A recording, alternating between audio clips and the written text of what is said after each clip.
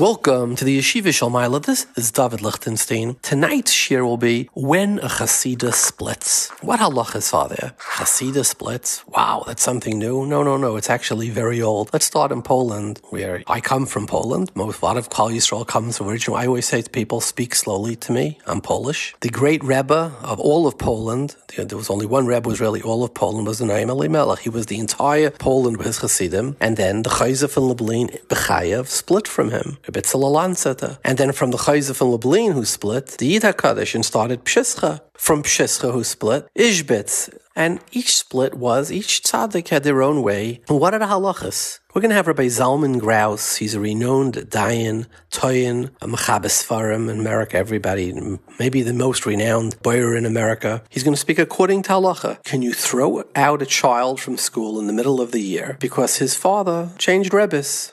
Is a contract legally binding? Parents sign a contract. Well, guess what? There's one little problem. They signed a contract with the school. Who's missing from the contract? You got it, the child. Well, can they bind the child?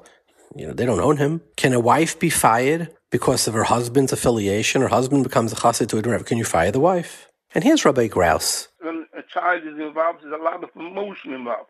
People use it as a means to fight other persons. And that is not an acceptable way. Chazal say, Al Tigul b'mshichoi. Elu tineki shel beis Rabban. Oh, the biggest title in our world is Mashiach. And who is getting this title? Look who is getting this title. Not the biggest tzaddik, the tineki shel beis Rabban. Our next guest will be Yair Brook. He's a labor and employment attorney who represented Bobov, and he's going to discuss how Bobov acted when they had quite an acrimonious split, Bobov 45 and Bobov 48. And he's going to discuss legally, can you throw out kids? Constitutionally, you have the First Amendment, and which is religious freedom versus the concept of discriminating because of somebody's religion. Here's Yair Brook. Bobov did not ask those girls to leave, even though there were many differences of opinion between the two groups. And not only that they did not ask those girls to leave, but when the school year ended and those girls wanted to come back the following year, Bobov allowed them to come back. Furthermore, when that other group was able to establish their own girls' schools, some girls chose to stay and continue attending that school. Some of those girls even decided to stay until they graduated, and Bobov had no issue and no problem with that. Since there's so much history besides halacha in this, we went to the premier Jewish historian, Reb Berel Wein, the renowned Rav, author, historian, and lecturer, and he's going to be talking about how ferocious the fights were. Pshischa itself, all the Rebbeim, they took Pshischa to the entire in front of the Afterov. They want to throw him out of the Jewish people. Reb Leibler Eger went to become a chassid, and they say his father, Shlomo Eger, said shiva for him. We're going to have another noted Jewish historian, Yehuda Geberer. He has Jewish History Soundbites podcast, gets over 1 million hits a year. He takes people to all the sites in Europe, and he's a Mekaymes HaKadoshim, etc. A historical overview of splits in Hasidus. And he's going to say, no, you never saw Hasidus in the olden days. They were never like today, where, kids thrown out and families broken up. He's going to speak about why things have changed. Very fascinating. Have we ever seen a split where kids get thrown out of schools where it's like, if you join the other Hasidus, your kids won't be ever allowed to talk to you again. Your brothers or brothers-in-law will never be allowed to come to your simchas or talk to you. If we catch them talking to you, they'll get thrown out. Your store will be boycotted and closed down if somebody goes in and chops. Have we ever seen where it's basically, if you go there, it's like you have in effect become like, basically a Malek. I don't know. You're dead. You're dead to us. Has anything like this ever happened before? By a split within a Hasidus, like by a Yerusha or one of these splits that we mentioned, as far as I know, we haven't. And here's Mordechai Weinberger, the well-known psychotherapist, columnist. He's going to discuss about how power of shaming a child. Shame is one of the core emotions that will ruin everything in a person, from their business to their marriage to their children to even their own very life. By the way, the power of shame is so great. Let me share with you just a story I heard. Can't tell you it's true. You have maybe Chassidim will tell me whether, because it's Mipiyah Shmua. The great Beis Yisrael, Ger Rebbe, who was for many decades in Eretz Yisrael, close to 30 years he was Rebbe there. He escaped Poland during the Holocaust. His wife was killed, along with his son, his daughter, and his grandchildren. He came to Eretz Yisrael, right, together with his father, the Emremis, and his brothers, his siblings, and he became a chassid. He got remarried. He got engaged. While he was meshadach, after he did the shidduch, but before he got married, he found out that the woman he was going to marry could not have children. Imagine this. He's now childless, in effect, because they were killed, his children and grandchildren. But he said, I won't be mavaza, a Jewish maidel. And he married somebody, and he never had children the rest of his life, the Beis Yisrael. Beis Yisrael knew the power of shaming somebody. Wow. Just telling to a story to what Rabbi Mordechai Weinberg discussed. So this is our program for the week, and it should be really fascinating. But before that, I'd like to say a word on the Parsha. This week's Parsha tells us the story of Dinah and Shechem, and it was the first time a Bas Yisrael was violated, something that sadly happened for thousands of years by, a guy, a Shegetz. And what does Shimon and Levi do? They go out and Shimon and Levi Achim, Klechamos Mecherisayim, they kill all of Shechem. And what does Yaakov Avinu say to them? Icharta Maisi, you embarrassed me, you endangered me. And what did they say? Hakizayna Yase Achiseinu. And Yaakov doesn't respond. What's the debate? Here's an interesting thought. They say, Hakizayna Yase Achiseinu Lashon Asid. What? It's nothing Asid. This happened already. It's all over. Everybody was killed. Everybody's dead. Shechem's dead. Chamar's dead. They're all dead. What's Hakizayna Yase? I think the pshat is when somebody's violated, you have children, they were molested, etc., and they very often, the victims think it's their fault. The child thinks, look, if it happened to me by somebody else, they must be right, and I must have done something. Or when it's a girl, I must have acted, inappropriately, etc., etc. And when we're silent, we affirm that they're really wrong. So what does Shimon and Levi say? Hakizayna yase achiseinu? If we stay silent, we will be making her Yaseh Lashon Asid. We are now turning her into a Zayna. We are confirming her fears that she did something wrong, and she is the cause of it, and she is the Zayna. Klal Yisrael believes, halachically, hashkafically, silence is an action. In American law, silence is not an action. In Yiddishkeit, silence is an action. Besides the concept, everybody heard of shtika kaida, but lamashal, just a raya that silence is an action. What does the Gemara say in Saitu Yer Aleph Amar Aleph? Amar Reb Chiya bar Abba Amar Reb Simai, Shleisha hayu ba'asei eitza, Bilam iya v'Yisrei, the eitza of Pari, to kill Kalaben Zachar Yair Tashlichu. He says, Iyuv sheshasak nidin b'Yisurim. He was Shaisek. Shaisek is Sheva Altasa. Why did he get Yisurim? He didn't do anything. And the answer is no. When we look the other way, when we're silent, silence is an action. You say, okay, come on, this is really drush. Tosfos in Brachas and Daf Chaf Aleph Amud Beis, what does he bring? He brings from Rabbeinu Tam. Imagine you're in the middle of Shemona Esrei, and the Chazan says Baruch Hu. So you're silent, and you're Mahar Baruch Hu. What does Rabbeinu Tam say? He says, if Shemeya Ka'ina, it's hafsaka if you're shaisik, and continue davening. Don't be silent. Your silence is an action of hafsaka. Imagine that. So lahalacha, besides shtika kaida, this is already in chelik aleph of Mishnah Berurah. When you're silent, you did something. So when somebody was molested or hurt or damaged, and you turn the other way, no.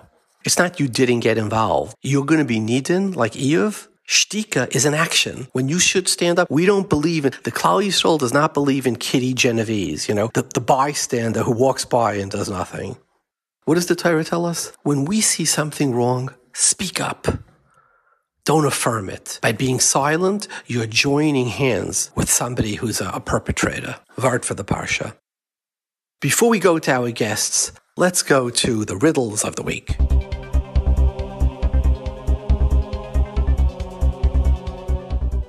Okay, so in the beginning of the parsha, Vayasem es hashvachos v'yaldeiim rishona v'esleya v'yasyoladei achreinim. Why? He was afraid. Esav would come, right? V'ko emal banim. He was going to kill them all. The Medrash says he wanted to suck the blood out of with his neshicha. That's how twisted Esav was. Here's the problem. What does he do? He puts the shvachos v'yaladeim first, and Leah v'yaladei achreinim. Rashi says achrein chaviv, the ones he wanted to save. How could you do that? What does the Mishnah say? What does the Gemara say? Siya b'nei yadam shemahalchem b'derech. Shulchan Aruch paskins this way, right? If you have a group of people who paga bohem nachri, v'yamar lehen tunu lanu echad michem, give us one of them and we'll kill him. Vim lav narei kolchem. Are you allowed to give up one person to save the rest? What's the halacha? Yehargu kulam val yimsur lahem nefesh echad mi Yisrael. You don't save one. You don't give over one to save others. Right? Ein doiche nefesh mipnei nefesh. We don't choose. What is he doing over here? He's saying, let's put those who are less important to me first. Es hashifchais, shvachais, the shvachais, es yaldeim, rishayna, and we'll save the good ones. What? Ein doiche nefesh mipnei nefesh. It's beferish halacha. Shalmi and trumas, shulchan aruch mishpat. You don't choose one over the others. How is Yaakov allowed to do that? That is riddle number one. Here is riddle number two. This is really a good one. What does it say? Vayikach eshtei nosha v'eshtei shvachaisav v'sachadasar yoladav. Rashi says, V'dina heichan haisa. Famous Rashi. Where was Dina? Nasna b'teva. He put her in a box. V'nolvana shelayitein ba Esav einav. Esav shouldn't see it. Ulakach nenash. Yaakov was nenash. Shemana meyachiv. That he kept her from Esav. Shematach sirenu lemutav. V'nafla b'yad Shem. Pella. What does it say? Ve'ene Leah rakos. Leah cried for years and years. Why? From a bechi, Shema tipel etzel oisei Russia. Maybe she would fall. And what does it say? The Kadosh Baruch Hu Chazal say, Shama tfilasa. He'll listen to her. Umana meyachev. It was considered a shvach. Well, her cries were considered a bechi and a tefillah. So the mother was nishtabach, that she didn't want to fall into the hands of the Russia. What is Yaakov criticized for? For keeping the daughter from the Russia. Okay, this is drush. Now we'll say more than that. A halacha. What's the halacha? The Shulchan Aruch says in two places, in Even Ezer Nun, in Hilchos Shidduchim. What happens if somebody makes a shidduch, and post the shidduch, the boy becomes he's mekalkol b'maisav. Same thing in Yoreh De'ah in Reish Shav Ches in Hilchos Nedarim, because they used to sign Tnoim, they would make a neder that if the Shulchan Aruch paskins that if he was makalkol the meshudach as ma'asav, you're allowed to be machzach. You're choyla ha-meshudeches lachsaba. It's a kal v'chayma. If you find that afterwards he becomes a Russia, you're allowed to. You certainly don't want to enter into such a shidduch. By the way, if you look, let's say, in the Pischei Tshuva in Reish Chav Ches Mem Gimel, he brings from the Noda B'Yehuda. It seems this happens sometimes. People would make Tanaim, etc. He says, if somebody becomes a mummer, right, or it becomes a porutz larayis, a b'shara veris, the nishmal of ma'asim mechuarim harbe. He says, then what's the halacha? Avadi you're allowed to be chayzer. But he says, if one random act happened, you don't. What do we know about Esav? He was Chazal say, he was ma'an nashim tachas baleim. He was a mummer lavayda zara. He's called Yisrael mummer. What is Rashi thinking when he says Yaakov is nenash, that he should have given Dinah to Esav when Leah was nishtabach, that she cried her eyes out that she didn't want to fall to him? When the Shulchan Aruch says in two places that if a meshudach is makalkol b'maisav, you're allowed to be chayza even if you made a shvuah. This is our second riddle of the week. If you get the right, we will play next week the winners of the riddles. We always give a prize to the winners. To leave a message, call 732-806-8700 and press number 2, or email at info@headlinesbook.com. Let's go to our guests.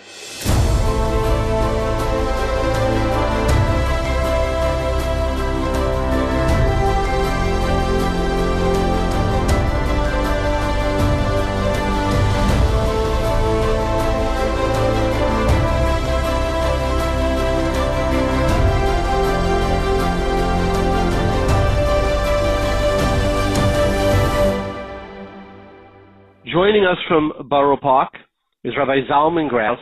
He's a mechaber of many Sfarim. He was a Maggid Shir for many years, I believe, in Belz. He's written Bari V'Shema and Hilchos Mamanis, many Krachim, Birchas Halechem, Rushuyos Ve'erevin. One day we hope to get Rabbi Graus back to discuss Erevin, Borough Park, Flatbush, Manhattan, etc. would be an honor. He's arguably, debatable, the most respected boyer and dayan in America today. Certainly Tayin, etc. Welcome, Rabbi Graus. Good morning. So, Rabbi Graus, let me give you a theoretical situation. I have a Hasidus starts a yeshiva, and as often happens, there is a machlokes in the Hasidus. Listen, let's face it, Rabbi Graus, all of Hasidus started with machlokes. The Baal Shem, when he started, was a huge Hasidus. when pick about any Hasidus going back, all the way to the Baal Shem, there have been many, many, many splits. When Yida Kaddish left Lublin, it was a whole thing. When the Ishbitz left Kotsk, it was a huge to-do. So that's what they do. They split, and they keep getting better, how they put it that way, okay? So there's a split, and some of the kids in the school, their parents believe that their path to Avodas Hashem is through the other Rebbe. And the yeshiva says, look, anybody who parents go to the other Rebbe, we're going to ask the child to leave the school.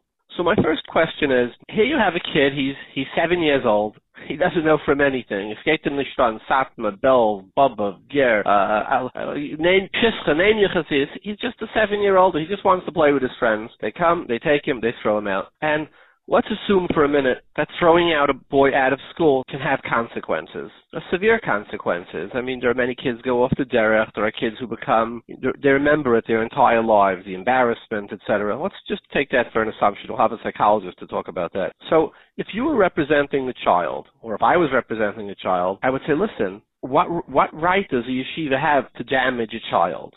What's his schuldig? And if you do the kid damage, do you have a din of a roidif of the child? Maybe a roitzeach, maybe a mazik. Or on the other hand, do you have a right to say, listen, we built a franchise here, and our job is to protect our franchise? I mean, it was just a big lawsuit with Apple where somebody figured out a way how to be on their platform without paying the 30% fee that they charge every app that's on their platform, and they threw them off the platform, and it went to court, and it's being litigated, and the judge said, look, you're a for-profit institution, you have a right to do it. How do we see yeshiva like Apple? Do we see it differently? Are there any rights for the child? Give us some of your thoughts with your many, many decades of experience. Okay, you start with history, and let's go a little bit back.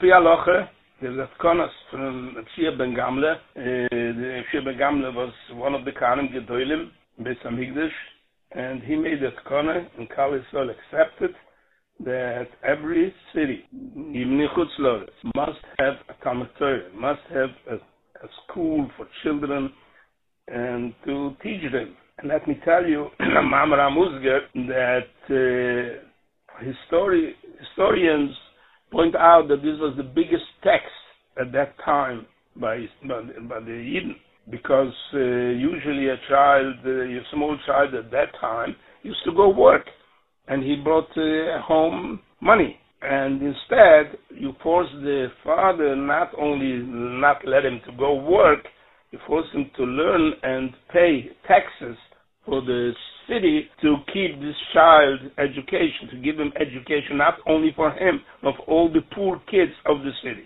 And this system by Yidden went on, and all the time. There was no exception.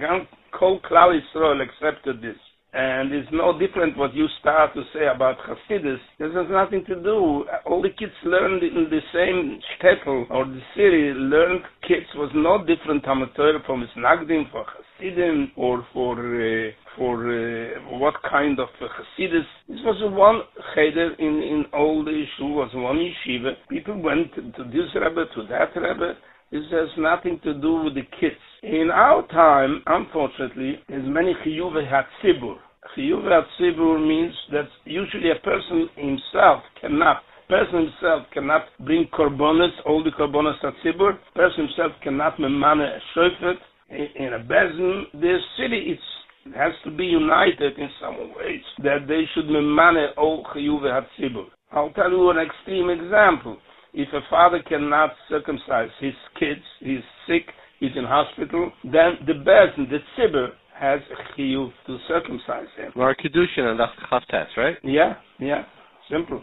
Story with Rabbi Yeshua Ben Gamle's Baba Basra, that's Chav, I believe, yeah. In our time, as I said, in New York, for example, is no Orthodox unity to make a bezin or to make anything what has chiyuv of tzibur. But this doesn't mean that nobody has the chiyuv. If you are capable to mal a child that is the father is in hospital, you have to do that. It's only the chiyuv tzibur or bezin is when no yachid is able to do it. Always when a yachid is able to do that, he has to do that. To speak to our case, I'm not talking when there is a contract. We'll get to it maybe. Maybe I don't know if this is a question. If there is a contract in the middle of the year, that's a contract question. We may get to it. But without a contract, we put aside the contract, every yochid, what has the capability, he has an obligation for the child from the Tukonos of Shir Ben Gamle, and he has to take in the child. Specifically when the child pays the money, when the tuition is there. And to say, we know from the custody fights that's going on in all Botadinim. And more than that, the first custody fight, recorded custody fights in this world, was by Shlomo Melech. And in the prime facio, you look like an innocent. Everybody wants to have the child. But when you're going further, you read the psukim further, when she was offered this child, no, she don't want. That means the fight is not about the custody of the child. The fight is that the other person should not have. And there's always, when a child is involved, there's a lot of emotion involved. People use it as a means to fight other persons. And that is not an acceptable way.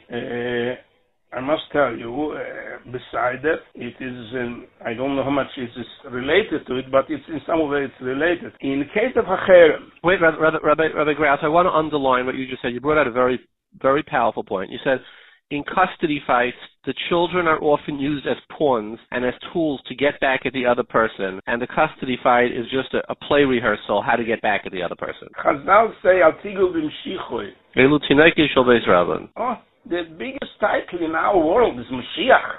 And who is getting this title? Look who is getting this title. Not the biggest tzaddik, the Tineki Shel Beis Rabban. What I start to say, there is a Palter Goen, what Beis Yosef and the Dakemoisha brings him a few places. But Allah is not so. Palter Goen says that if somebody, the best Shin Lamed Aleph. Shin Lamed Aleph, this is in Yodea, but in Chashmishpit, this is in few places. Yeah. And that if the Bezin puts somebody in Cherem, then you not circumcise his kids. You throw out the kids of the Beis Sefer and so further. But the halacha is not so. The halacha is definitely not so. It's not accepted. In the Achronim, the Meforshim ask tremendous question how you can, because punish the child when it's a chiv bezin to be malad. Tell you only a story, a true story. It looks like a joke, but it's a true story. The Palter Goen says if you put somebody's in you could throw the kids out of school. You could not bury their children. You cannot bury them. You could throw the wife out of shul, etc. Oh, you just threw out the wife from the shul. Paskin in Shulchan Aruch in Shin Lamed Aleph Vav. In Shin Lamed Aleph Vav it says you could throw the wife out of shul. Okay. That's a different story. You see in the Beis Yosef itself that said that's not accepted.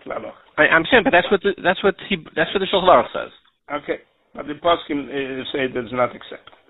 I'm telling that she had a fight with her husband, and the Rav put in cherem the husband because he's not obeying, he's not paying, he's not doing his duties to the wife, and he quoted this Rav Palter Goen. Right. And what is the result?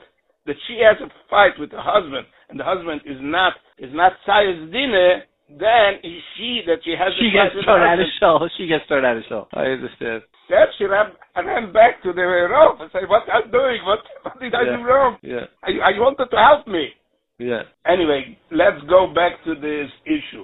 The issue is if the case is when is no contract. Besides that, in middle of the year... Wait, Rabbi Graus, right, you're going too fast for me. You're saying, so if there is no contract, and the school wants to throw out children, right? So then, if you were the dayan, you would say that since the chiyuv on every person, the chiyuv of Yeshua ben Gamla, a tzibur has to. Well, the tzibur doesn't do it, so you have to do it. But kal v'chayma, you can't throw the kid out.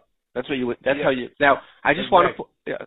Very interesting. But here's the other side of that is you brought the Palter Goen that if somebody's not a Tzayis Dina, you could throw the kids out of school. So it's really, and the Shulchan Aruch paskins that way, but it's hotly disputed. The Taz, there's I believe 3 opinions. The Taz says young children could be expelled, but older children not. The Sam Seifer says you could expel children of any age, so that the Lo Tzayis Dina doesn't have the schus of having his kids in school. But more afterwards, the Ksav Seif, the Chashulchan, He says it's only if it will cause the tzayas dina to listen. Exactly like you say, it's a pawn. But if it's just a way to strike back at them and you know they're not going to listen, you're not going to do it as a punitive or a protective measure. That's how. So I imagine when you're saying la halacha, we don't hold like the mechaber, you're saying we paskin lamaisa more like the Ksav Seif and Aruch HaShulchan. Is that correct? Exactly. Okay. That's what I meant. I didn't want it to go this Okay. because we are not talking somebody that was muchrem by a bezin. But I would say even if muchrem by a bezin, you cannot use it as a tool. You have to use it as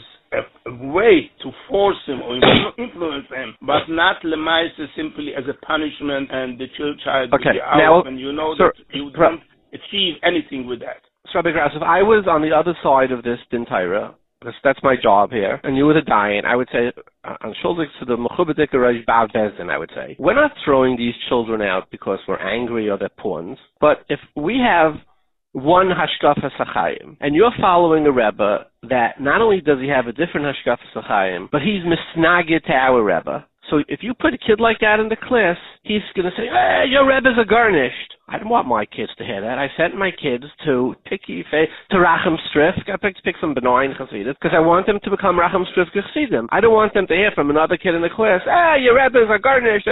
That's terrible for my child. So if I'm the head of the school, that would be my response. What would you, as the dayan, what would you say? You touched a different issue, but this is sometimes justified. Nobody is able to have a moised and the kids have a fight in the moised who is the right Rebbe, who is the wrong Rebbe, even though that's not something that should be discussed for small children. But if this is causing a fight and is causing a chaos, is no question that this is a justified issue. I'm only talking when this is not the issue.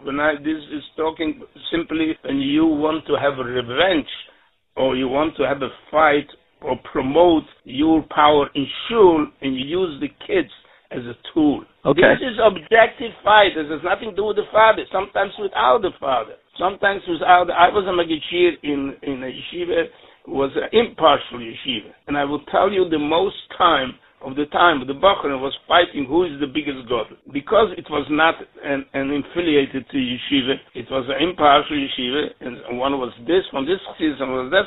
It is something what kids have a lot of occupation with that. But it did not disturb this learning of the system from the yeshiva. In the leisure time, they didn't have what to do. They discussed it. Like Bachar in yeshiva, discussing who knew better to learn. That is a Bacharish, I don't know how to express this, but this is an enjoyment on an issue from kids. Not always it is something severe. Okay. If it is a severe issue, then yes, that's a justified reason sometimes. So, the other side of that, now let me take the other side of the argument. I would say that it's true that my kid talks about his Rebbe, that he's the biggest, and it's not your Rebbe, but wouldn't you say, before you throw a kid like that out, you have to sit the kid down and the parents down and say, listen, your kid's here on one condition, that this does not become an issue. But to do it sort of in a blanket way, you have no right to do that. I want you to give my kid a warning. I'm going to talk to my kid. I'm going to tell my kid, you're never allowed to talk to the fact that we're Satmar and you're going to Lubavitch. You're never going to talk about it. I'm just using that as a metaphor. But can you just do it like carte blanche? Say, hi, there's 20 kids in the school are from the other Rebbe, you roll out. Are you allowed to do it? If you're the dayan, how would you respond to that? No question about that, sure. Every punishment, everything what a child does, and a child does a lot of things that is very disturbing. It's sometimes disturbing in the middle of learning, or kids are do many, many things. And there is a way how to control kids. The first way is not to throw out. I understood from your question is, if this is made not to the child should be forced to do it to hold in the frame of the school or not to disturb other kids. It is an issue where the parents, my question is about the parents. If the parents do something against the school's rules, if you are able to throw out the child? That answer is no. If the child does something against the rules, It's like other rules. This rule is not an exceptional rule. Right. It is more severe than other rules of the yeshiva. But they would have It is coming late. But you'd have to warn. You'd have to warn the children first and say, look, if they're disturbing. Yeah. Okay.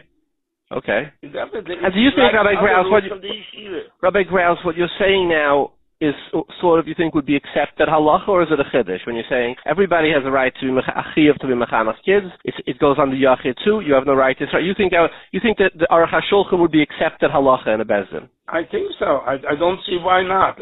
Let me tell you, everybody. In fact, all the botedinim are mechayev fathers to pay tuition, even though because in Allah it said that chayev lamed Torah, there is a chayev in the same thing is on everybody. That is an accepted chiyuv. There is, maybe we'll get to it maybe later. I don't know if you are interested to hear it. Maybe it's a difference between boys and girls. We'll get to it if you have if you are interested to hear about that. Yeah. Okay, but now continue. Let's talk about that. Would girls be different? Or would you say that since a person is mechuyev to teach their daughters the halachas that are negeya to them, right? Everybody holds that. There's also a chiyuv Talmud Torah on a girl. She has to know halachas, whatever, all the halachas that are negeya, ner, chala, etc. Taras hamishpach. I mean, clearly there's a chiyuv to mechanech girls and their halachas, right? I would go further than that. I would say that the Tkonos of Shia ben Gamle was at that time for boys. No question, the Tkonos was not for girls. But with the time, in our time, it was Kiblu Aleim, Lechoive. It's Klal Yisrael were mekabel this kechoive for girls as boys. There is no place in this world where Yidden didn't build and moisted for girls. So if I go to Bezdin, I'm a father, and I say, listen, I don't want to pay for my daughter's schooling. There's no chiyuv lamed bebitay tariki lelimday tiflis, and you were the diet. And how would the Bezdin paskin? All botedinim is are mechayev a father to pay tuition for a girl. Okay, so let me. They may say not at the same age. They may say, boys, you mechayev until 19, and she will be at 17 or something like that. Okay, so let me continue then the discussion. Okay, now let's say they signed a contract, right? And I'll read you the language of the contract. Okay. No. To foster and preserve these important values, the Anhala of whatever the name of the school is reserves the right to determine what is the best interest of our educational system and well-being of our systems. Okay. And therefore, a child whose parent affiliates themselves with or supports a group that expresses disrespect and contempt towards whatever the Rebbe of that Meisid is, has no place in the chinuch network of that Meisid. That doesn't change anything, because we're saying that if the child behaves and doesn't say anything, they would still not have a right to do anything to the child. Is that correct? I'll tell you an example. Yeah. A wife, a mother of kids, wants to get a get. Or, in other way, she does not because she wants to get a get. She wants that the father should not have visitations. And they make an agreement. It happens every day. They make an agreement. The father gives up the kids. He won't have visitations. And he doesn't have to pay support. The end of the day, all the botedinim paskins, and that's in the paskin in the previous times, not from today, that this agreement is not in effect. Why? Because the child is a party to it. He didn't sign. He didn't have a representative in this contract. She may say that I will pay all the needs of the child. And then, if she claims support for the child, then he may have a counterclaim against the mother. You obligated yourself to pay. Let's say, for example, she obligated herself to pay, but she doesn't have now the money. Then he has to pay for the child. And even the visitation, she cannot give up visitations for the child. He has a chiyuv to see the kids. The kids have a right to see this father. And this is not a contract, not something what is contractable. It's not. Your point is, let me just have your point is, whenever there's a third party involved, such as a child, right? You need all three parties to become party to the contract. Since a child cannot become party to the contract, they can decide whatever they want among themselves, but none of them have the right to abrogate the rights of the child. 100%. Yeah. I don't mean to say that the child has to be indefinitely in this school. If there is other schools available for the child at the end of the year, what is not making a big harm for the kids, maybe this is an individual question. Okay. In general, is the right for the kids is a right for himself. It has nothing to do with the father or the mother. Even if he say Yosem, he has the rights, or if it's not the right of the mother. It's not the right of a wife, not the right of a mother. A mother is in case an apitropos. But the apitropos cannot waive his right of a kid. Right. And there is two parents can't agree unanimously to kill a child, right? No question about it. Okay. So let me read one last paragraph that I want to discuss with you as a dayan. In case of a dispute or disagreement between the school and the parents, a Rav or Bezdin shall be consulted and be authorized to resolve the matter. The Rav or Bezdin shall be chosen by the Anhala of the school. The submission of the dispute to the Rav or Bezdin as set forth shall be the exclusive method of resolving the dispute. I sent you this language. Now, does the school then have a right basically to say, based on this agreement, we can go to whoever we want, we can have an ex parte hearing, that means in English, that means without the other person ever knowing about it, and this anonymous Rav, anonymous Bezdin, issues a psak without the other person having any right. Now, that's what the contract says. Halachically, do we recognize that? Here's two issues what to talk. One issue, what I said before, that the child... Right, we agree that, yes, we understood that. So regardless, the child, it's not binding as far as the child's concerned. That we've established. Now let's talk... If this is possible to agree, but to agree that a unanimous, it's to me it looks like an asmachta. It doesn't. How do I know? There is. I'll tell you another thing. There is in the poskim is a dispute. I may say nemon alay abe. If we have a dispute, then your father will be the dayan. Even your father, but I cannot say you will be the dayan. You hear me? Yeah. That is, I may say the burden of proof is on me, but you will be the dayan. That is something is far-fetched. We don't find this. These nachronim would say that this doesn't work. For example, I'll tell you a particular example. What we had a few times in the Torah. We have in halacha when I buy a house and I say who will be the shamai. I buy a house, but we cannot agree on the price. We say, you know what? Who Moshe will tell what the price is, I buy it. Specifically in good or good, let's say one partner wants to buy the other partner. Then we designate a person what the price will be. We had it, in fact, and it is mentioned in the poskim such a thing. We have what price you will feel fair, I agree with that. And the poskim say it's not something what is psike, is not something with the sumer.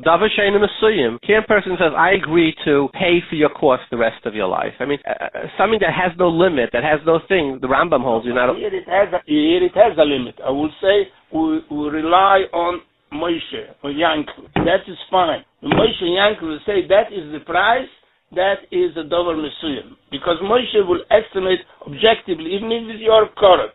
I may say that. But I cannot say on yourself, I will rely on you. The same thing, I can say a bezdin, but I cannot say a bezdin, you will choose and I won't be there. How I will prove anything? How I will know that this is true? How I will know who this bezdin is? Maybe you were 3 boys in the yeshiva, 3 chaverim yours, or maybe nobody.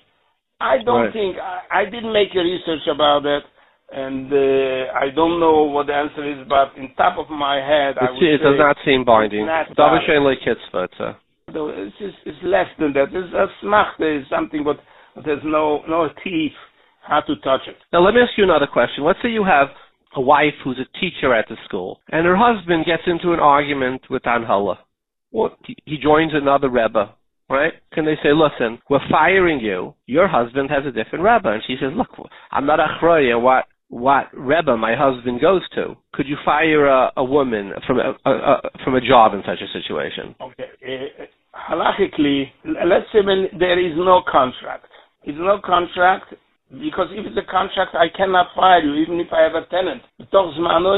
I cannot fire a tenant because he doesn't say good Shabbos for me, or even if he spit when I pass by. I cannot take him out, but we are talking, if it's not b'toch zmano, she may be fired, but is an implied contract from every teacher, every melamed, that is, you cannot fire him only in the end of the year, and you have to give him a notice, much, good few months, specifically here in the United States, and everybody goes in the summer, they go away in the camps, and they usually you hire a teacher for the next year, is Pesach time. That's the proper time. And all the Botadirim say that you have to give him notice about Pesach time. What happens if you don't give notice? That's a different issue. But this is the accepted way how to do it. The same way here is, who cares what my husband's chassid is? There are people that have shalom bayis, and the wife is one chassid, and chassidus, and the husband is a different rebbe. They have different shuls, and they don't have a fight about it. They may have shalom bayis. It doesn't mean anything. Usually when it's a harmony, who cares who do you eat shrine from? But from the other hand, if the contract is over, it is over. What can I tell you? There's no force. You cannot force anybody to hold the teacher. You may fire him for no good reason either too. But it's no question a teacher or a melamed what is hired for a season, a year season, even if it's no contract, you cannot hire him b'toch zman. Rabbi Graus, it's an honor having you on, and always very educational. Thank you very much for your time. Thank you. Have a nice day. Bye-bye.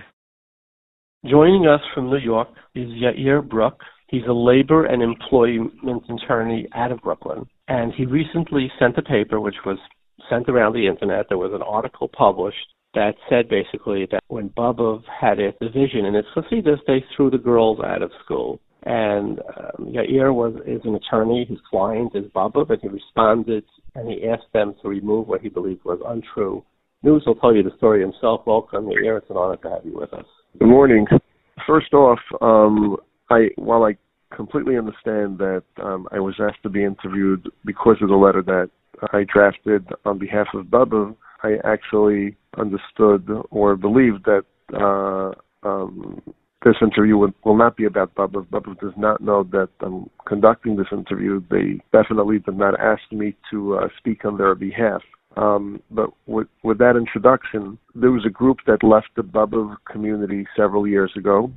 It happened after the prior Rebbe passed away. At the time, the daughters of that particular group were still enrolled in the Bobov girls' school. And at that time, Bobov did not ask those girls to leave, even though there were many differences of opinion between the two groups. And not only that they did not ask those girls to leave, that when the school year ended and those girls wanted to come back the following year, Bobov allowed them to come back without any issue. Furthermore, when that other group was able to establish their own girls' schools, some girls that were part of the other group chose to stay in the Bobov girls' school and continue attending that school because of whatever their reasons were. They didn't want to start in a new school with new friends in a new environment. And in fact, when some of those girls even decided to stay until they graduated, and Bobov had no issue and no problem with that. Saying over the contents of the letter. So now let me ask you some questions, not as representing Bobov, but just as somebody who obviously has some knowledge about these situations. In your opinion, as a labor attorney who sees a lot of strife, I imagine, is it possible to disagree and yet remain menschlich with each other? Of course. It's very possible to have disagreement and respect each other. I mean, in fact, attorneys that engage in litigation can say that they can be very civil with the other side, even if they are they're disputing and litigating other matters. So there's really no contradiction. You can have different decision. And by the way, this is not necessarily a legal question at all. It's just a mental question. You can have a difference of opinion, but nonetheless still respect the other side. The whole Mishnah is, like to say, the 700 prakim in plus in Mishnah, and there's only one or two without a machlekes in all 700. And I find it hard to believe that they went outside afterwards and they beat each other up. Like our whole history is about debate and elu v'elu, the real Kim Chaim. Let me ask you a legal question, which you'll tell me if you're comfortable answering. So I'm a school, and there's a division in the Chassidus, and I decide I do want to throw the other kids out. Whatever, without commenting on whether the morality of it, that's not the question. Do you have a right to say, do I as a parent have a right to say, wait, we live in the United States, right? We don't allow for discrimination based upon religion. My kid is in your school. He's Jewish. They say Shema twice a day. They dive into the same thing. They believe this Rebbe influences them more than the other Rebbe. Would there be an issue with religion? You have a school. Some kids, their parents want to go. They believe their way to serve Hashem is to a different Rebbe. You say, we're throwing you out because of that. Constitutionally, how would you argue this case? So it's and again, I'm just going to give this Hagdama, this preamble. It's very, very hard to argue cases in the abstract because every case has a different set of facts and circumstances. So I'm going to answer your question, but just so you understand and the listeners understand that this it's hard to really answer a question in the abstract, and the reason is because the next thing that somebody's going to ask is or mention is that there's a contract that maybe parents signed at the beginning of the school year, and then I'm going to respond to that and say, well, let's see the contract. And since we don't have a contract, so it's difficult to really give a complete answer as to if the school has a right or doesn't have a right. But really, the relevant statutory framework. Let me push back at you. Let's say the contract said, if you change your race and you become you decide you're a dark-skinned race, we have the right to throw you out. I mean, no court would recognize the validity of such an agreement.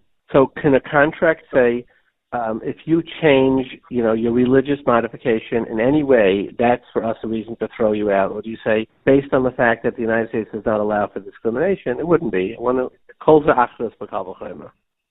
So, look, the religious freedom is anchored in the First Amendment to the Constitution, right? And in general, the courts are reluctant from getting involved in these type of disputes. In fact, there's a doctrine that if the courts follow, these type of disputes need to be deferred to a religious authority, a Beth Din, or the equivalent of that in another religion.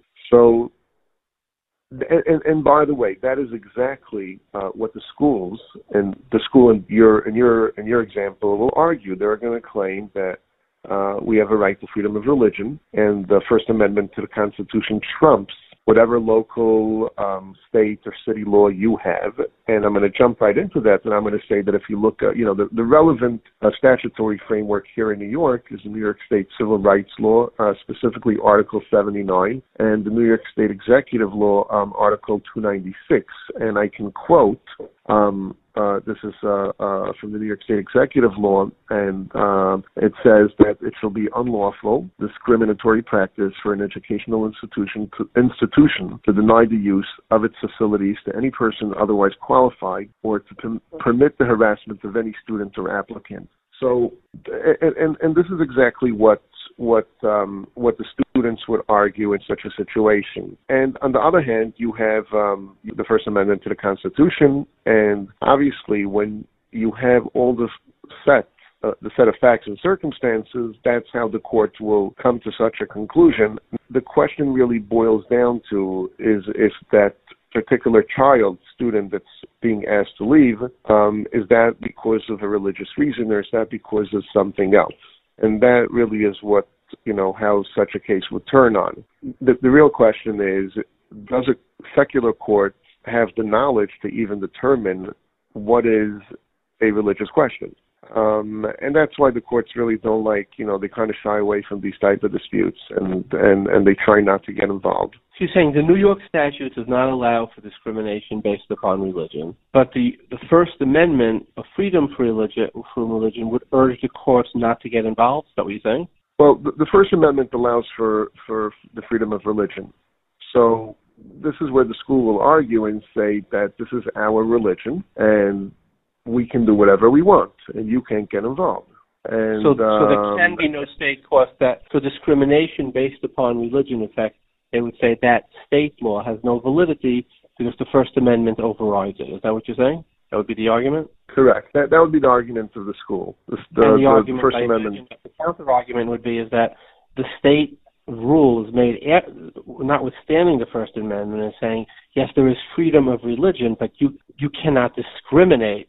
We give you're free to serve any type of religion you want, but you can't discriminate based on that. And it's not necessarily that the two rules, don't work hand in hand, which is how I imagine the directors of the law, the local law, that's what they would say, right? You could be Jewish, you could be Catholic, but you can't discriminate against somebody if they're not Catholic, or if they, that's what they would argue, right? There's a difference between freedom and discrimination. Right. Now, obviously, what the child student or would argue in such a situation is that this is really not a question of religion, it's a question of affiliation. And now the question is if affiliation is something that's protected under the First Amendment. And obviously the student would say that it is not protected under the First Amendment, and that's exactly the reason why these local laws here in New York, the Civil Rights Law and the Executive Law, were enacted to protect activities of such kind of nature.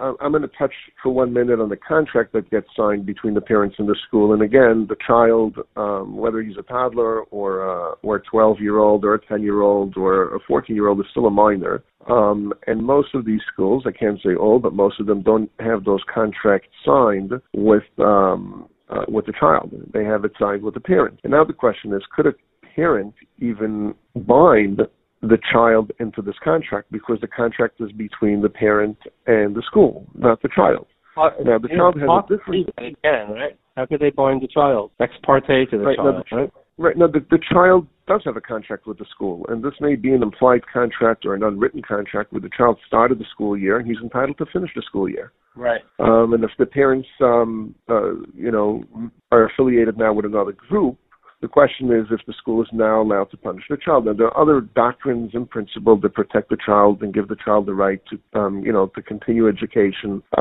There's case law that says that a child whose education gets interrupted suffers damage not only to his education, but psychological damage, social damages, and so on. So there's many reasons why if a child is going to be expelled from a school, that the school really think about those ramifications before they do that.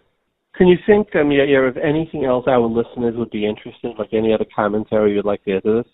There's another area that I think would be relevant, especially coming from the labor and employment area, that is not necessarily with school, but dealing with employment situations.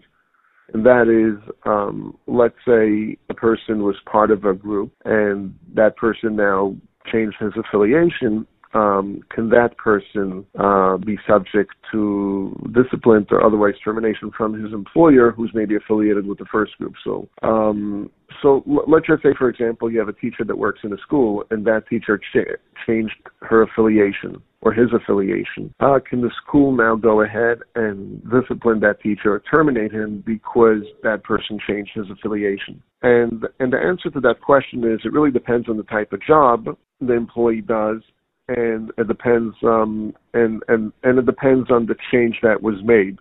So, for example, and I'm gonna break this down a little further. Let's not discuss affiliation. Let's talk religion. Let's say you have a teacher working in a Jewish religious school, and that teacher now becomes less religious.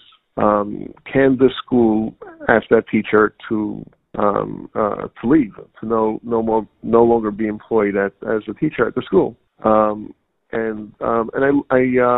answer to that is that it really depends what change the teacher made. But if it's a real change that students could get influenced by, so the answer is yes, you could terminate that teacher's job. But let's say, for example, an employee works at a real estate office, and now that employee changes their religious affiliation, or even become less religious, or change their religion altogether. In that situation, it would not be okay to discipline or terminate that employee. Now, if you have an African American janitor that wants to work in a religious school, who changes his affiliation or becomes unreligious or changes religion, that is obviously would not be grounds to terminate or discipline that particular employee, because it doesn't matter, and that employee is not an authority type of figure who's influencing the students. So it really, really depends. I got an interesting question just the other day from a worker who was asked to show up at work right after Shabbos, and the business opened up immediately after Shabbos. The only problem is that this particular person kept Rabbeinu Tam, which is a later time for Shabbos to come out, and because of that, that person was disciplined because that person kept Rabbeinu Tam. And the question that I had was, can a religious Jew discriminate religiously based on religious grounds against another religious Jew because that religious Jew keeps a higher standard of Judaism, if it's considered a higher standard or a different type of standard? And I believe the answer is yes. I think that individual has a claim. So I think the question doesn't stop at the school, but really, really goes more beyond the school and into other areas as well. Oh, yeah, this was a fabulous primer for us lay people. I'm sure you can go on about this for hours and hours, but we thank you for your time. Sure, absolutely. You're welcome. We have the honor of joining us from Yerushalayim is Rabbi Beryl Wein. He's the Rav of the Beis Knesset Hanassi in Yerushalayim. He's the director of the Destiny Foundation. He's the author of so many books on Jewish history. We've all listened to him. We've read his books. Welcome, Rabbi Wein. Thank you. Pleasure.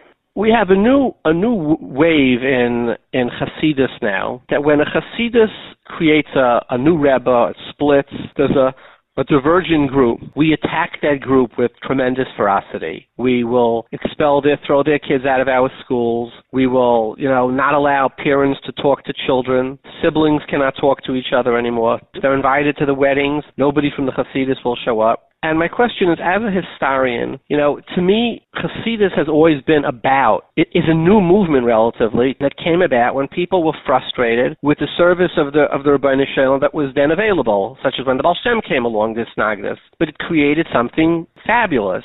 When Pischa came along, it created a whole new service. When Ishbitz came along, when Rizhin, and now we have a new thing. Somebody comes along, we try to destroy it and quelch it, but with the ferocity that I've never read about. Have you ever seen historically the ferocity that they attack? You cannot talk to your child anymore. Has this existed prior in your experience? Yes, it has. Unfortunately, okay. Yes. Can you tell us where, when? Pischa itself.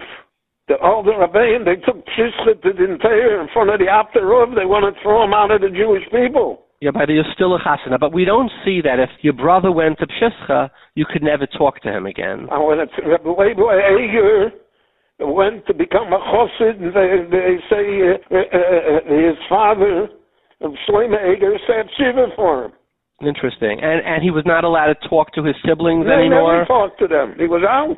So you're saying this has a prior history, this ferocious... Well, I want to tell you, the Tolner Rebbe, the David Tolner, in the 1870s, so he said that he had a cholem, he had a dream. And in the dream, the Malach told him that you shouldn't say, Kakosuv al yad neviecha, but you should say, Ko omur al yad neviecha. Okay? So he came to his chassidim and he said, from now on, we're going to say, Ko omur, and not Kakosuv. So the other Chassidim said, that he has no right to change the Nusach. Who's he? And so they would stop you on the street and say, are you a Kakosuv Dikahid or a Kolomer Dikahid? They did not intermarry. They didn't have anything to do with each other because of Kakosuv and Kolomer. Fascinating. So, if it's regretted, I don't know the exact circumstances you're talking about, and I don't want to know, but unfortunately, we are given to such disputes, and especially, matters of succession to brothers, all sorts of things. This has all happened before. It's all. So, do you think that it's a good thing? It's a Hasidus protecting its franchise? Or do you think it's a bad thing because it puts a blanket on the ability to grow? History has shown that no matter that Elokim Yavakish Nirdov, the easiest way to make the new thing grow is to oppose it. Well, that's a very powerful point. But let me just go back to my question. Do you think that it's more important to, in other words, if you were on top and you could say, well, I'm the gadol, I'm going to make the decision. Let's stomp out anything new because we have to protect existing communities, existing Hasidus, or would you say, look, when something new is growing, it means that people are searching for something different? Which of the two sides do you have an affinity to? There always is a search, and there always will be something new. You cannot, with the ideas come in under the doorstep. You can't stamp it out. You can try to do it, but you can't. I mean, Stalin couldn't do it. Hitler couldn't do it. How can we do it? Well, but we could control it if you have the Meisid and you have the real estate. You could say, so then the new one has to make their own Meisid, and that's all. And that's what happens. Rabbi Wein, it's an honor and a privilege to speak to you. Well, thank you very much, and you should be Matzliach and everything. Amen. Thank you very much, Rabbi Wein. Kol Tov. Bye-bye. Joining us from Eretz Yisrael is Yehuda Geber. He learned in the Mir for 13 years. He's a historian. For the last 10 years, he's been taking guides through Europe to show them all the Mekaymas HaKadoshim, the other sites. We just have such a rich history in Europe. He also has a podcast called Jewish History Soundbites. Welcome, Rabbi Yehuda. Thank you. Thank you for having me. It's an honor and privilege to be here. So, Yehuda, Hasidus really comes from sort of division and machlekes. I mean, starting with the Baal Shem, when Hasidus started, it was a new movement that separated itself from the rest of what we today call the Lipsische world, right? Following it, there have been many splits in Hasidus.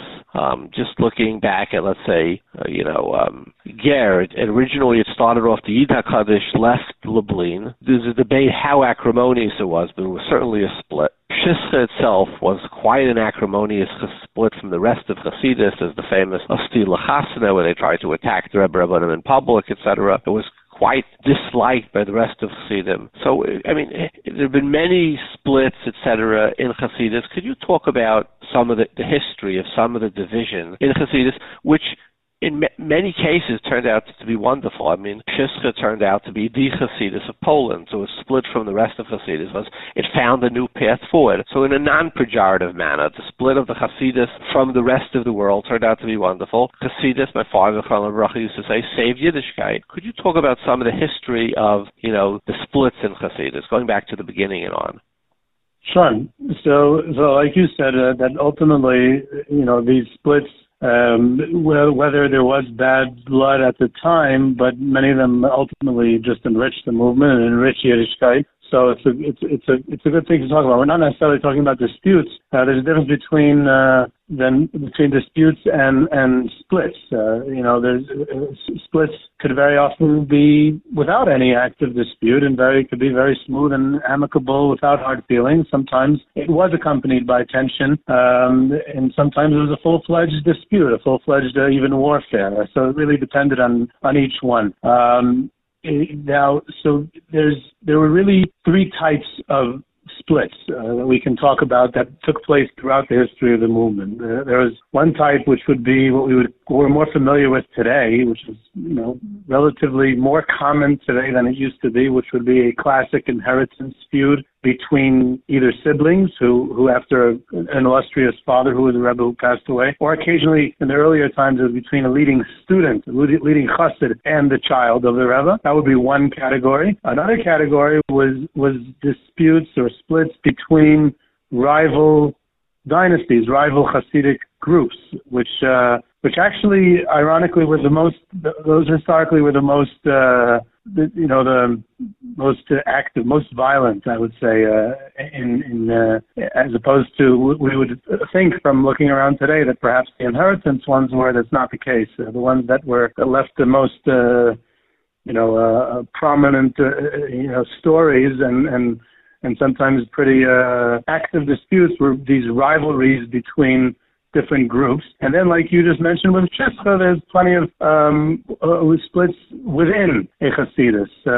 So each one has to be examined on its own. So you have the inheritance feuds you'd have from the beginning. You'd have when the Alter Rebbe, we're going to have Yutes Kislev next week, so we can start with that. The Alter Rebbe, the Baal Tanya was nifter, so there was a bit of a rivalry who would inherit him. The dynastical principle wasn't accepted yet as the only way of inheriting. You had a Talmud. Baron Halevi of Strashella, the Avodas Halevi. Yeah. Right. And his son, the Mitzler Rebbe. So who would become the next one? You had, when you mentioned Pshischa about the fact that it left Lublin, which is the other type of split, but you had even when the Yidei Kaddish, or again when Reb Simcha Bunim was nifter. So we know famously that the Yidei Kaddish is nifter, so Reb Simcha Bunim becomes the Rebbe, and Reb Simcha Bunim was nifter, so the Kotzker becomes the Rebbe. But they both had sons. Bavram Yaakov, I think, was Bavram Moshe. Bavram Yaakov, forget his full name, was the son of the Yidei Kaddish. He leads a very small contingent. The majority goes to the Talmud of Simcha Bunim. And the same thing with Simcha Bunim is nifter. The majority goes to Kotzk. A small contingent stays by his son, Rabbi Rachmiel. So there's these small splits. You have after the Tzemach Tzedek of Chabad is nifter. So there's a big split. Again, it wasn't a big dispute. It wasn't a big fight or anything, but it was split. There was Kapus, there was Nizhin, there was Liadi, there was a bunch of other branches of Chabad, and Lubavitch had the youngest son, the Maharash. And the same thing when the Chernobyl Magid was nifter in 1837, or Matul Chernobyl. So there's eight sons. All of them start another branch. So one stays in Chernobyl, and there's Skver and Tolma and Cherkas and Trisk and Nachum Shivka and Makov and Korzhov, and it goes on and on and on. And there was actually tension. It was a bit of a feud between the siblings. Okay. And we also, by the way, going back a little bit, when the Kotzker Rebbe was Rebbe, Ishbitz famously split out of Kotzk. Right. So that was a real split. That was mamish. Quite acrimonious too. Right. You mentioned before that it's questionable how acrimonious the Pshischa split was from Lublin, and it is debated among historians still today. And it even goes one generation back. The Chayza left Lezhensk and started his own chutzner.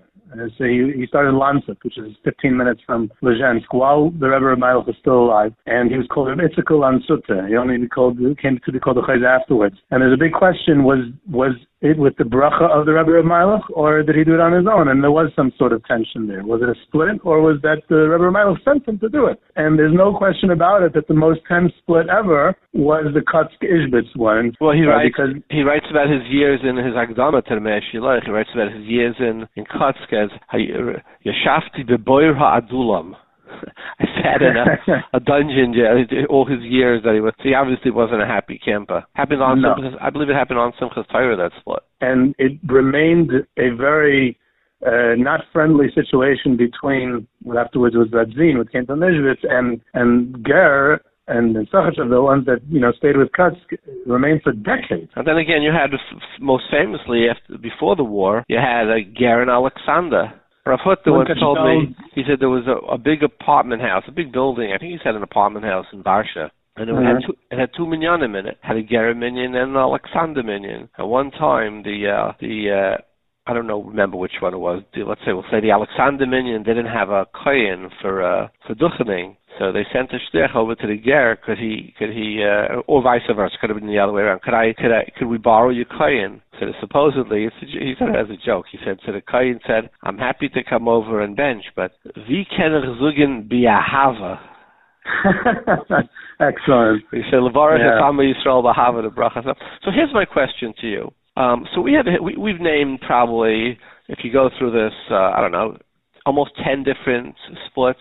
Long history, right? Starting back with the Moshe. Have we ever seen a split where kids get thrown out of schools, where it's, look, if you join the other Hasidus, your kids won't be ever allowed to talk to you again. Your brothers or brothers-in-law will never be allowed to come to your simchas or talk to you. If we catch them talking to you, they'll get thrown out. Your store will be boycotted and closed down if somebody goes in and chops. Have we ever seen where it's basically, if you go there, it's like you have in effect become like, basically a Malik? I mean, I don't know. You're dead. You're dead to us. Has anything like this ever happened before? Okay, so that's a very, very good question, and I have two-part answer. Number one, by a split within a Hasidus, like by a Yerusha or one of these splits that we mentioned, as far as I know, we haven't. And But in the rivalries, when two rival, like in the San Sadiger, which was not a split, it was just a war, there you had that. They were in Cherem. They put each other in Cherem, and it was serious business. Because you're saying in a split in the Hasidus, to your knowledge, this has never happened before. Right. Now, why not? So let me explain why not. There's three major differences between the way Hasidus are built today, post-war, and the way they were in the 19th and early 20th centuries. Number one is because a very simple geographical thing. The solution to all splits then was you pick up and you move to a new location. You establish a new court in a new town, essentially a new dynasty. So that was the solution, and it always worked. And therefore, the only thing that happened afterwards was that there was maybe turf wars. There was territorial, like what's your place, what's your jurisdiction, what's mine. But beyond that, there was no, meaning I have my place, you have your place. There was an endless amount of areas in Galicia and Ukraine and Poland, and there was, you just picked yourself up, you got a new place, you got a new area. Very often, it was always charismatic leadership. It was so if you were more charismatic, then you attracted more followers, and it didn't matter if your younger brother or your other rival had the old court and the old base medrash. You built a new one and a new base medrash. You raised more money because you have a new Hasidim in a new area. And you built up another court, and you can even surpass in fame and prestige the other one if you were good enough. And it was all based on your own success at rebuilding. Now, today, that doesn't exist. Why? Because today we live in an urban environment. You're kind of limited to where you're allowed to go. You're either allowed to go to Yerushalayim, Bnei Brak, or New York City, or the New York area, or tri-state area. So that's where you're pretty much limited to. So you can't move anywhere else. Not only that, there's another thing. The second thing is that we've made holy the names of the towns of Eastern Europe. There's no new names anymore. We've run out of names. Once there's a Holocaust, once we moved out of Eastern Europe, once the places that they were became holy and Kaddish because they were Kiddush Hashem and because they were part of the old lost world, so you have to use those names. In the 19th century, you move to the next town, you become a new name, you start over from scratch, and you start a new brand. You can't start new brands anymore. So you're fighting over the existing name. And the third point, and a very crucial point, is meisters, is institutions. Pre-war, until the last generation or two before the war when it started to change, but for sure in the 19th century, institutions were primarily still the purview of the Kahal. Now, sometimes a Rebbe could control the Kahal. Either he himself was also a Rav, or even if not, but very often he controlled certain Kahal. But essentially, the Kahal had institutions of each and every town. And the local children went to the local cheder, and the local whatever, was the Chevra Kadisha, and so on and so forth. So the idea, like you described in your question, of accepting children to schools and not accepting to schools was almost irrelevant. It never happened. It never could happen. It started to change immediately before the war, but it really got a boost after the war because they're rebuilding from scratch in new countries, and it was heroic. These great Rebbes who survived the war, who escaped or whatever, they come to Eretz Yisrael, they come to the United States, and they rebuild from scratch. So they rebuild, part of what they rebuild is a full-fledged institutional environment. And now the inheritors, 2-3 generations later, control a mass of institutions which almost never existed. It did exist in certain instances, and in fact we have a very interesting story of how they divided these institutions when there was a split in Hasidus in the 19th century, and that is in Sadiger and Bayan. They had a Chatzar Malchus, the Malchus did a Chatzar of Sadiger, like the Rishner, and whenever Ram Yankov of Sadiger, who was the son of the Rishner, the oldest surviving son of the Rishner, was the Rebbe for over 3 decades following his father's passing. He passed away in 1883. His 2 surviving sons is Rabbi Yitzchak Friedman and Rabbi Yisrael Friedman. And they jointly run the Chatzar together for several years, as astounding as that may sound. That didn't work out in long term. That was some tension between the two and between the followers of the two. And several years after that, they divide up the empire. And there's a lot to divide. So there is institutions. There is a big Chatzar. So I think it went through like a gyral of some sorts, but the Chatzar in Sadiger, which is, significant, goes to the younger brother, Rabbi Yisrael. He becomes the next Sadiger Rebbe. And the older brother, Rabbi Yitzchak, has to leave. What he gets out of the deal is the responsibility for Kailul Valin, which is the old yeshiva in Eretz Yisrael, includes the Nissen Beck, the Eretz Yisrael shul in the old city. It also included the Lag BaOmer Hadlaka in Meron, which their father had purchased from the Sephardic community elders in Meron many years before. So they still own that till today. And this Rabbi Yitzchak has to leave Sadi Ger, which is a suburb of Chernovitz, and moves to another suburb of Chernovitz called Bayan, where he establishes his regal court in the beginning of the Bayan dynasty, and he's the Pacharitzko Bayan. So you have I want to make sure I heard that right. Bayan bought the rights to the Hadlaka in Meron? No, the Sadi Ger. Bayan inherited it. But Sadi Ger bought the rights to the Hadlaka in Meron. From the old Sadi Rabbanim in Meron in the 1800s. So to summarize, you're saying that before the war, it was not about real estate. There weren't huge, ownerships of dozens of meistis and buildings and fee simples or leasehold, etc. It was a Hasidus, and today it's become much more institutional and corporate in a way. Is that fair to what you're saying? Exactly what I'm saying. So, it's so ironic because, when the Ger Rebbe, the first Ger Rebbe, the Chidush Yerim became Rebbe, and this is the story brought in Moirei and Agayla. Excuse me if I'm not saying it 100% correctly. I saw the story 30 years ago. But he says he got up on the table, the first Shabbos, and he said the beginning of Hasidus starts where there's a tremendous Cyrus, and people come together and they want to hear Dvar Hashem, etc. He says, and then they buy buildings, and the Satan comes and he chaps away his whole Osiris, and it becomes, the whole Osiris ends up in the walls of a building. Which is so ironic to how you're describing what's happening, the differences with the... So let me ask you, I asked you this as a historian, if you could answer this. Do you think it would be contemplated by, starting from the beginning, by the Baal Shem or any of the great Rebbes that, his antecedents, right? Those who followed him, and whose the purpose of Hasidus is really about people who were searching for a different way to serve Kaviyachal, serve the Rabbeinu Shalom, people who were searching for different, new Hasiris, to grow, etc. Starting with them, going all the way down to Pshischa, which split the world and became the elite and the not elite and all that. Was it ever contemplated that it would turn into sort of areas? And I've spoken to people involved where they say, I would like to go serve this one or that one, but my kids will get thrown out of school, my wife won't be able to talk to me, my in-laws will break off with me. They feel like prisoners or hostages. Was this ever contemplated that if you renew, if you try to split, we will throw your kids out of the school, we will throw your daughters out of the Beis Yaakov. If your children are with us, they will not be allowed to speak to you. And I said, no, except during the war, the wars between Sadi Ger and here's an example.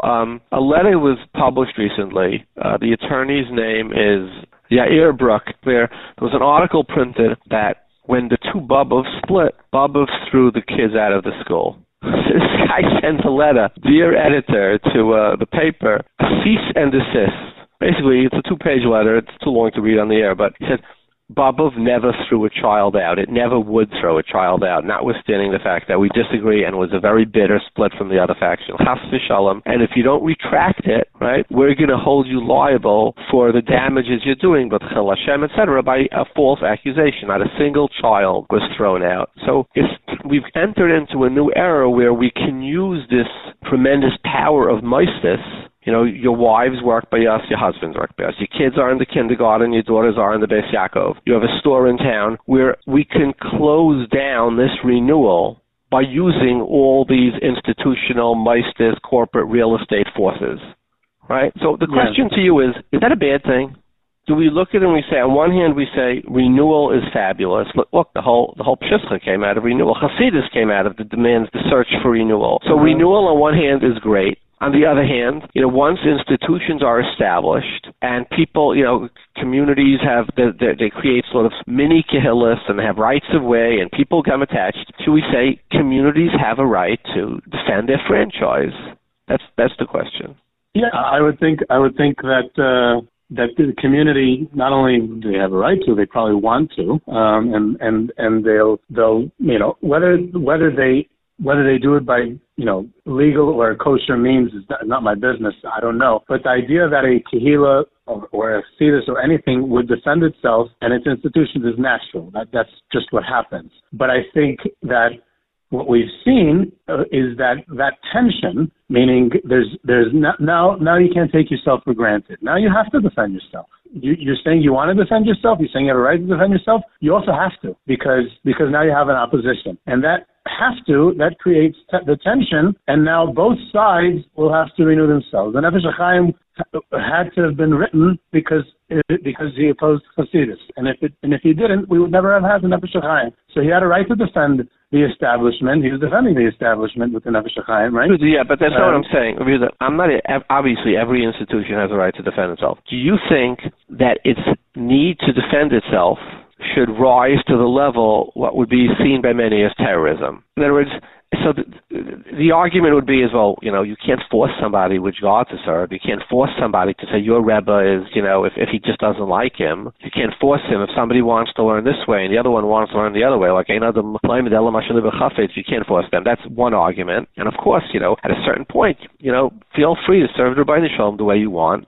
Right? Or do we say, if we open up the gate, maybe the institutional Hasidus would cause so much havoc, it could potentially collapse or something. So they have a right even to resort to terrorism to keep their people. Like, how do you balance we understand the tension, the new and the old, is always that, but how far does a Hasidus have a right to defend itself, to defend its franchise? That is the debate.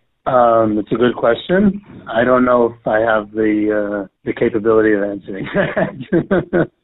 So how is it looked at historically? Do we say the reigns of terror against Sadiger were looked at kindly or not?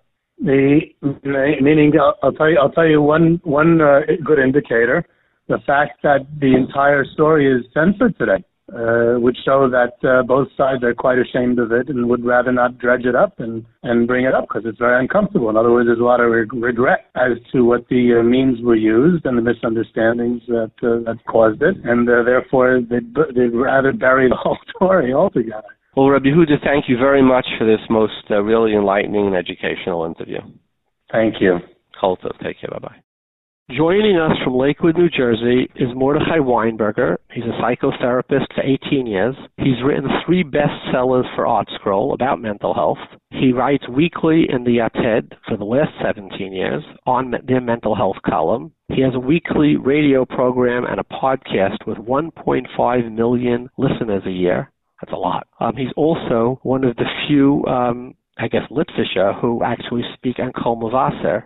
Right, so he's really very out there. Welcome, Reb Mordechai. Welcome, Reb David. Thank you. So, talk to me. You have a parent. They say, we don't want to pay tuition. We'd rather go to Pesach vacation, spend the money, whatever it may be. You have a school that says, we want to throw out a bunch of kids for political, money, whatever the reason may be. What happens to a child who's thrown out of school in the middle of a school year? When you become an adult, it's I shouldn't say, but for many people, it's easy to say, I just don't care. Doesn't interest me. Bless you. You have your opinion. I have mine. Now I'm 12 years old. What happens to me when I get called out, thrown out of school? What is the impact on the child? So I'd like to share with you a real story, and I'll just change information to keep it confidential, but I've worked on this many times. And imagine let's say, 10-year-old boy where for whatever reason the parents are dysfunctional, they're not able to cover tuition, they're not even going to Florida, they're not spending money other places, they just don't have money. And the school's trying to work with the parents, could you give us something? Can you work anything? And the father is, let's say, unfortunately, a very uncomfortable person that when they call for money, yells and screams at them, degrades them, and the mother is a poor, timid woman that just can't say anything, and if she works, whatever she works goes straight to the husband. And it's a real dysfunctional home, and they've got, Baruch Hashem, several kids. And I had the zchus of working with one of the children when another family member said, we just got to save them from the psychological damage that is going on at home. And one of the big tragedies that I was working with one of the children was exactly the story that you shared, saying the embarrassment on the first day when the school that the parents send, and all the kids are going, how could we go? Tati, we can't go to school. And he goes, get on that bus. And they're going, Mommy, we don't know if we got, we don't have that list, that paper or whatever you needed that sometimes gets sent in, the registration, that we can go. And sure enough, the mother says, Tati said, go, you got to go. And the entire night before, the entire morning, they are nervous. There is that silent fear in the room, and they get on the bus, then they get into class. And then sure enough, the teacher sees that list of the name and tells her, so-and-so, you need to go to the office. And then they go to the office, and they're waiting there for like an hour, them with their siblings, and then finally they go, we have to call up your parents. And the mother knows not to answer the phone, because when you see the school, they know what's happening. And then the school actually sent the kids home. What is the effect of being shamed? Bingo. So now let's take there. So one of the greatest traumas is that even when this kid went back to school, because the family members, let's say aunts, uncles, got together and raised money, but throughout the year, as it is many times when people get involved, they don't always pay on time, or sometimes this one had a hard time. This one said, I had enough paying, or I'm helping out the tuition for 4 or 5 years, but now I'm marrying off a kid. These kids, this family, they were sent home almost 2 or 3 times a year, and sometimes they were even home for a couple of days, till the family members felt the pressure, like, they realized, we got to do something. So these kids, not only is it being sent home that's traumatizing, it's also not knowing the safety. So what will the future will bring? So let's go to your question first of all. Any person at a certain age, part of the psychological development of an adult or of a child, which we get to adulthood, and that's a healthy level, is a dialectic, 2 opposites. There's one part that you have to have a self-esteem. I know who I am. I care about who I am. I know my value. I know my weaknesses. There's also another component, polar opposite, that is we want to fit into society. We want to be respected. We want to be liked. And imagine someone just has the self-esteem part, but they don't care about anyone else. That's almost a narcissist. That's, I don't care about anyone. I'll do what I want.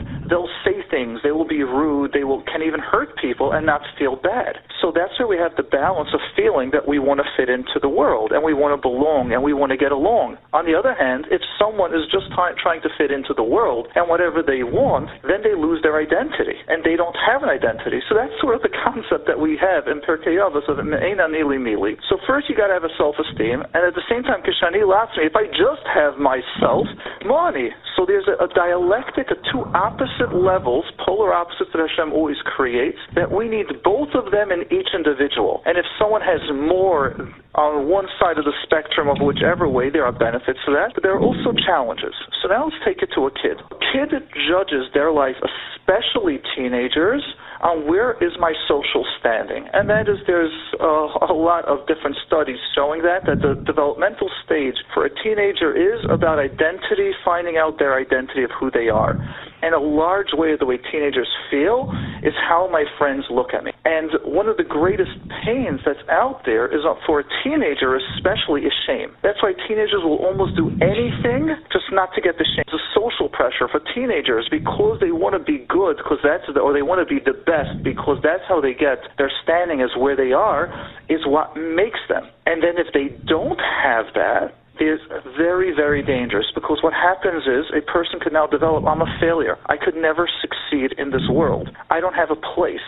Now, if a kid is kicked out of school, if a kid feels, and it's not just kicked out of school, but that's a bigger example, generally kids will be hurt, their self-esteem will be in shambles, and they're going to feel that no one likes me, and the biggest part is no one's there to defend me. That's one of the greatest pains when you work with kids that are bullied, is no one defended me. It means the whole world, in their mind, what that means is the whole world's against me. Because if someone was with me, then they would have stood up to defend me. So talk to me, have you seen kids who were shamed, who it impacted their lives seriously, like years or even decades later? Absolutely. Give us a story without names, obviously. So the hardest and the most saddest stories are to work with people that are, unfortunately, on drugs trying to overdose. And these are people that are real professionals.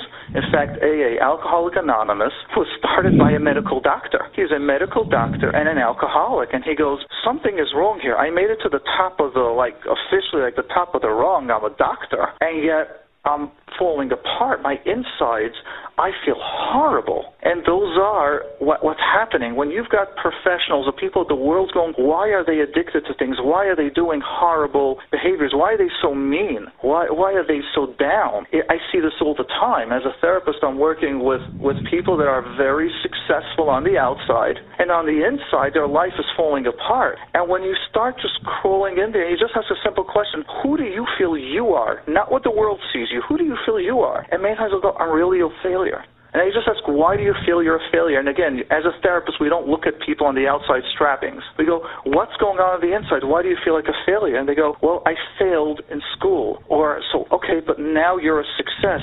Yeah, but if people would know that I was a failure, they would know I'm not successful. Marla, why does embarrassment, shame, as a child or as a teenager, hurt us so much more deeply than when we're adults?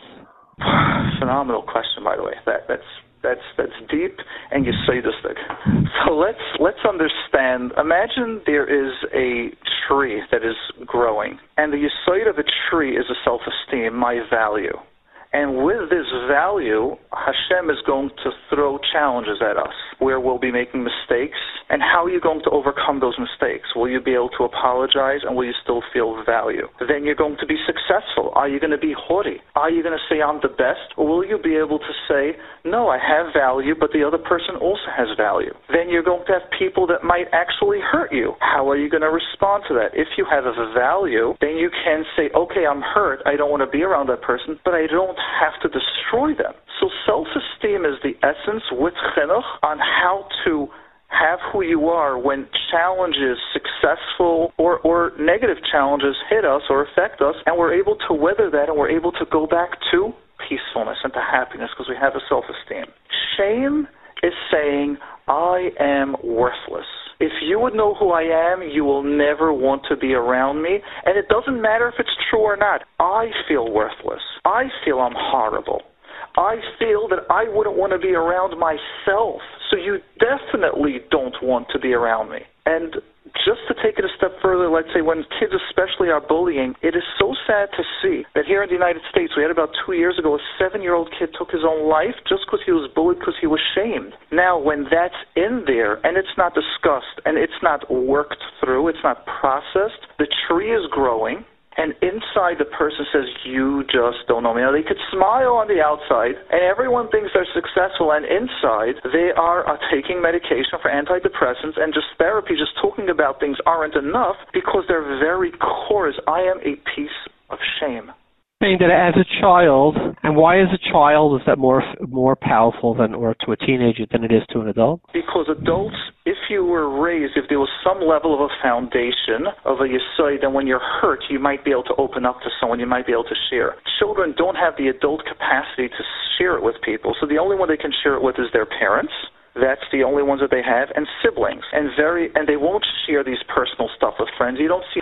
So if they have that shame and they're not able to share it at home, or to have an adult, which will be the parents, help them process and go, this isn't called shame, this is called normal. So imagine a kid gets a 70 on the test and he goes, but the whole class got higher than me, and you don't the parent to say, I know, but we had a wedding this week. Like we had Sheva Brachas. It's normal. You getting a 70 is brilliant. You're talented. Go, and then the parent shares about their own stuff. Yeah, I got a whole list of things. I had 2 clients that yelled at me like I was behind, and my boss yelled at me, and it helps the kid process. Then you realize, this isn't shame, this is normal. So there are times in life where you'll do less, and they get the reassurance from the parents, and you see these crying eyes, and then after speaking to the parents a couple minutes, that hug and a kiss, they're jumping from joy. So adults have an ability to express to other adults. If they do have that ability, then it can be processed. But children, where they don't have yet that force field, they don't have that shield to be able to handle life, they now conclude their tree of shame is being watered with each mistake that happens, and if it's a huge level of shame, like a huge dose of shame that was just put into the seeds, they were just watered by this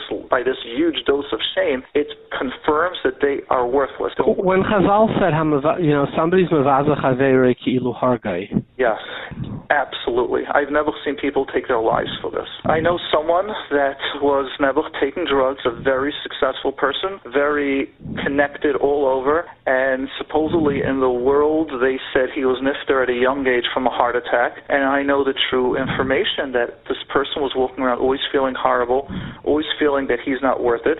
Because he was shamed? He was shamed. He walked around, came from a dysfunctional home where there was a lot of yelling and screaming, and he was an older child. I don't see the oldest, but like from the 2, 3 older ones, and everything that went through was his fault. And he walked around with no matter what's his fault. So while he's helping people, and he was someone that was, I would consider him like a very special person that helped so many people, he was walking around with whoever he couldn't help and whoever he didn't do. So the shame killed him, you believe? Shame and guilt. So he went to drugs, and it was in a silent way that no one should see. And no one knows, and it's not a problem, and he's managing it, and the wife was complaining, and the kids were noticing that he was off, but no one knew what, only his wife knew that he was that. And unfortunately, he actually was clean for about a year, which was great, and then he had a tough moment, and the shame and the guilt was so heavy. So he killed himself. Yeah, he died from that. So to go back to your question about shame, if a person is shamed, if a person does not have themselves, if they don't have someone helping you process, shame is one of the core emotions that will ruin everything in a person, from their business to their marriage to their children to even their own very life, especially their Yiddishkeit. Well, Rav Mordechai, thank you very much for your time. That was a really fabulous explanation of what happens. Thank you. My pleasure. Hatzlacha.